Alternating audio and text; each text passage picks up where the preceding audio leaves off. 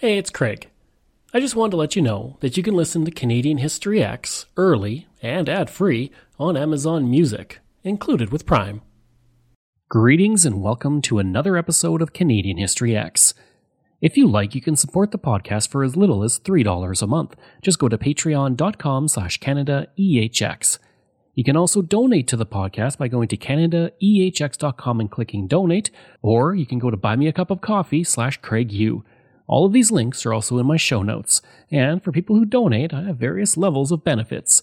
For $5, you get a thank you at the start of the next episode of Canadian History X, Canada's Great War, and from John to Justin, and on social media. For $10, you get everything from the $5, plus this episode is sponsored by, with your name at the start. Also, I'll state it's sponsored by you on social media. For $20, everything from the $5 and $10, plus a second episode sponsored by you, and promotion of something you're working on. And for $50, everything from the $5, $10, and $20 plus, you get to choose a topic for me to cover on Canadian History X. If you like, you can email me at craig@CanadaEHX.com. You can find me on Twitter. My handle is Craig Baird, CraigBaird, and I'm on Instagram and TikTok where I put up daily videos about Canada's history. Just go to my username, Bairdo37. And you can find weekly videos on Canada's history on my YouTube channel. Just go to youtube.com/c/CanadianHistoryX. If you want to find transcripts of every episode I've ever done, you can go to my website, CanadaEHX.com. And there's over 700 posts on Canada's history there. There have been many Indigenous trailblazers when it comes to the world of politics, and today I'm looking at the man who paved the way to the Senate, James Gladstone. Born on May 21st, 1887, he would choose the name Akai na Muka, which means many guns, when he was 10 years old. Gladstone was not born with Indigenous status, though. His maternal grandfather was a Scottish Canadian who worked for the Hudson's Bay Company and married a Métis woman. Their daughter, Harriet, was born in Rocky Mountain House, and she would marry a white frontiersman. Together, they would have Gladstone. Pushed into residential school as a child, Gladstone remained at the St. Dunstan Indian Industrial School until 1903, and then went to Calgary to intern as a printer at the Calgary Herald. In 1905, Gladstone returned to the Blood Reserve south of Calgary to work as an interpreter and ranch hand. In 1911, he began to work for the Royal Northwest Mounted Police as a scout, interpreter, and mail carrier. He would marry Janie Healy, a member of the Blood Tribe, and in 1920, she petitioned the government for the inclusion of Gladstone on the Indian Registry, which was approved. He would say years later, quote, "I wasn't officially adopted into the Blood Tribe until 1920. Oh, I'd lived with the Bloods all my life. I'd gone to school with them, and I'd married one of them. I was in effect one of them." End quote. Once he gained treaty status, he lost the right to vote in federal elections. He would say, quote, "It was before that time in 1911 that I voted. I voted Conservative. The country was just opening up, settlers from the east came by rail, and most of the settlers were Americans from the south. There were no fences to stop them. They came in covered wagons with their cattle, horses, and household effects." End quote.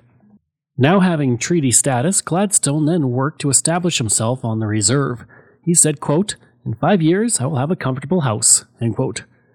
He would be right. In 1927, he would bring the first tractor to his reserve, while also being the first person on the reserve with electricity and a privately owned threshing machine. By the 1950s, he would have 400 head of cattle and 720 acres under cultivation.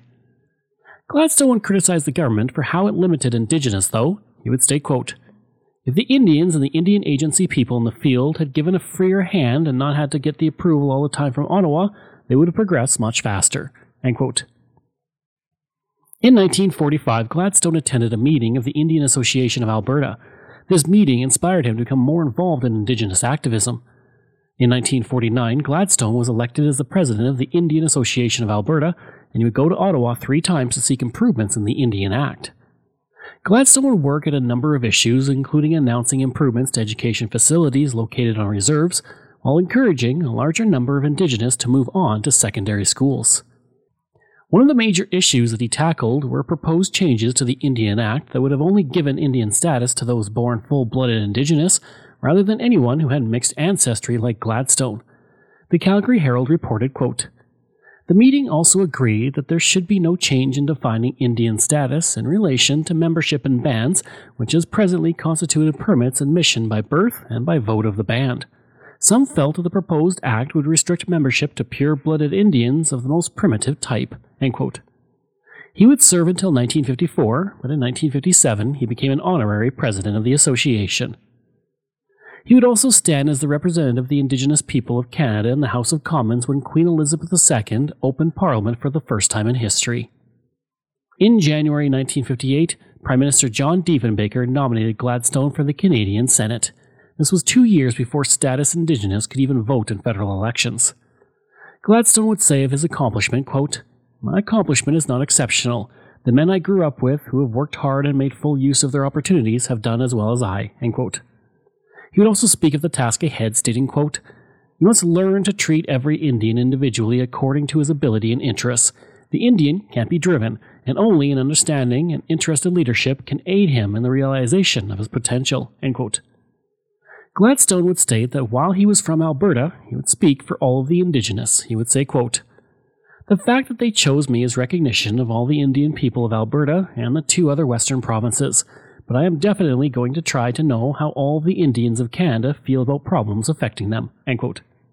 He would state that he planned to enter the Senate chambers in his full Indigenous ceremonial dress, stating, quote, "My work in the Senate will be aimed at improving the position of Canada's Indians, obtaining gradually for them better conditions as they want them and are ready for them, and without changes being forced upon them." End quote.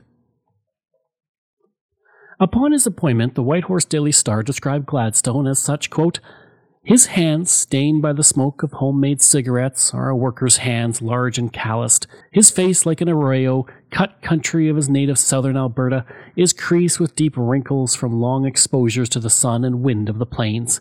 Beneath a shock of white hair, his eyes peer out at you, friendly, inquiring, and lit with the quiet humor of a man who has seen the brawling and brash little settlements of the Canadian West grow into the brawling and brash big cities." End quote. Over the course of about 500 episodes, one thing I've found with Canadian history and history in general is that times change and styles change. What was rare at one point becomes common at another. If you want to take advantage of the style of today, then Manscaped is the company for you. Manscaped has been providing safe products for men to groom themselves for years without the danger of sharp blades causing a very uncomfortable injury. Right now, Manscaped is offering all my listeners 20% off of their order. I recently received my first kit from Manscaped, and it comes with everything to groom yourself from top to bottom. Even your nose and ears can be groomed with their patented Weed Whacker trimmer. With their lotions, powders, and trimmers, you can feel your best as you go about your day. Once again, that is 20% off with the offer code EHX at manscaped.com. Choose your products and enter the code at the checkout to save today. You can also click the link in my show notes. To meet the requirements for property to sit on the Senate, Gladstone and his wife drove to nearby Cardston and bought a 5-room bungalow. Entering the Senate chambers, Gladstone soon found that few other senators or even politicians would even speak to him. One that did was Jack Horner, a senator from Alberta, who had been elected to the House of Commons the same year that Gladstone was appointed. In order to fit in, Gladstone's wife would cut off her braids and leave her ceremonial dress at home. As a senator sitting as an independent conservative, Gladstone would push for the Indigenous to receive the right to vote. In his first speech in the Senate on August 13, 1958, he would speak briefly in Blackfoot so he could put in the official record, quote, "A few words in the language of my own people as recognition of the first Canadians," end quote. He would serve as the chair of the Standing Committee on Indian Affairs, and Gladstone would say, quote, "I am here to make the white people see that Indians have been downtrodden for more than 50 years, that they should have been given equality in the first place. We must help the Indians get back their pride and go from there," end quote. In August 1960, he received the American Indian of the Year award in Montana, becoming the first Canadian to receive the honor. That same year, the Indigenous of Canada were finally given the right to vote in federal elections. Gladstone would state he approved of the move in giving the franchise to the Indigenous without taking away their treaty rights. He would say, quote, "It is what the Indians want. After my appointment, the Indian people had the vote extended to them. They should have had it long before. Compare the statistics showing Indian volunteers in both wars with any other group," end quote. He would state that if he felt the bill would be detrimental to the Indigenous, he would have voted against it. He would say, quote, "If I thought for one moment that any of these fears were justified, I would fight this bill to the very end." End quote. In 1969, changes to the Indian Act were proposed in a white paper, which were widely criticized by the Indigenous. Gladstone would state, quote, "They made a bonfire out in Vancouver, and that was the Indian reaction throughout Canada. I was amazed at how the Indian people themselves argued and threshed out each point publicly before the minister. I was proud of them. The young Indians showed they can hold their own and take part effectively in Canadian affairs." End quote. In March 1971, Gladstone retired from the Senate, and in his final speech to the Senate he stated that he looked forward to seeing Indigenous senators from every province, not just one. He would state, quote, "All people of this good country, wherever they come from, will forget their national differences and make the country into one nation." End quote. Speaking on a future Canadian constitution, one that would come over a decade later, he would say, quote, "I would like to see an improvement which would make my own people full partners in all the responsibilities of being citizens of the country. Our people have been citizens within the meaning of the word anyway. I do not think we needed to go before a judge to become citizens. We were so born." End quote. The Ottawa Journal would write of his retirement, quote, "He rejoins the Blood Indians who adopted him over 50 years ago and who shared the honor of his Senate appointment. He rejoins his 6 sons and daughters, all well respected in their own right. He is recommended, remonstrated, and reminisced. He has no regrets." End quote. His retirement party included John Diefenbaker, who praised the senator for his work over the previous 13 years. Gladstone would say that he would miss the committee meetings and he would miss sitting in the Senate when he was home in Cardston. On September 4th, 1971, he died of a heart attack while visiting Fernie. The Calgary Albertan would write, quote, "James Gladstone's appointment as Canada's first Indian senator in 1958 was regarded in some quarters as a grandstanding gesture on the part of the newly elected Prime Minister John Diefenbaker. There was probably some justification for that view, but if Senator Gladstone secretly shared it, he did not act on it. On the contrary, he saw his appointment as an opportunity to advance the cause of his people in Parliament, and he pursued that goal quietly and constructively for 12 years until his resignation." End quote. His funeral was attended by Len Marchand, the only Indigenous member of Parliament at the time, Senator Earl Hastings, Willie Scraping White, a 100-year-old elder who gave the eulogy, and Jean Chrétien, the Indian Affairs Minister and future Prime Minister of Canada.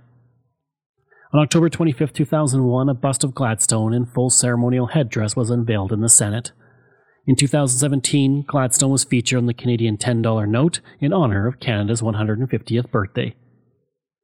The North Bay Nugget would say of Gladstone, and I will end the episode with this, quote, "He strove all of his life to better conditions among Canada's Indians and, after he became a senator, urged that they be encouraged to achieve by individual effort rather than collective action." End quote. I hope you enjoyed that episode and my look at Senator James Gladstone. Next week, we're looking at the Great Vancouver Fire. If you like, you can email me at craig@canadaehx.com. You can find me on Twitter. My handle is Craig Baird, CraigBaird, and I'm on Instagram at Bairdo37. As well, again, if you want to support the podcast, you can for as little as $3 a month. Just go to patreon.com/CanadaEHX. And you can donate to the podcast by going to CanadaEHX.com and clicking Donate. I'd also like to thank all of my wonderful patrons, and I apologize if I get any names incorrect. Michael Matthews, Joanna Parker, Jeff Dahl, Vobs, Robert Page, Richard D., Colin Johnson, Jeff Hershey, Kyle Murray, Steve Pakin, Matthew Gartho, Lionel Romaine, Dr. Bob Turner, an anonymous patron that I truly do appreciate, Randy Hayden, Doug Campbell, Reg W., Deborah Carlson, Francis Helbling, Nick Zinri, Shannon Marshall, Clinton Martinez, Dimitri Chauve, Aaron O'Hara Myers, Robert Dunseith, Todd Casey, Catherine Roy, Luke S., JP Bear, Jason Hall, Phil Maynard, and Iris Gray.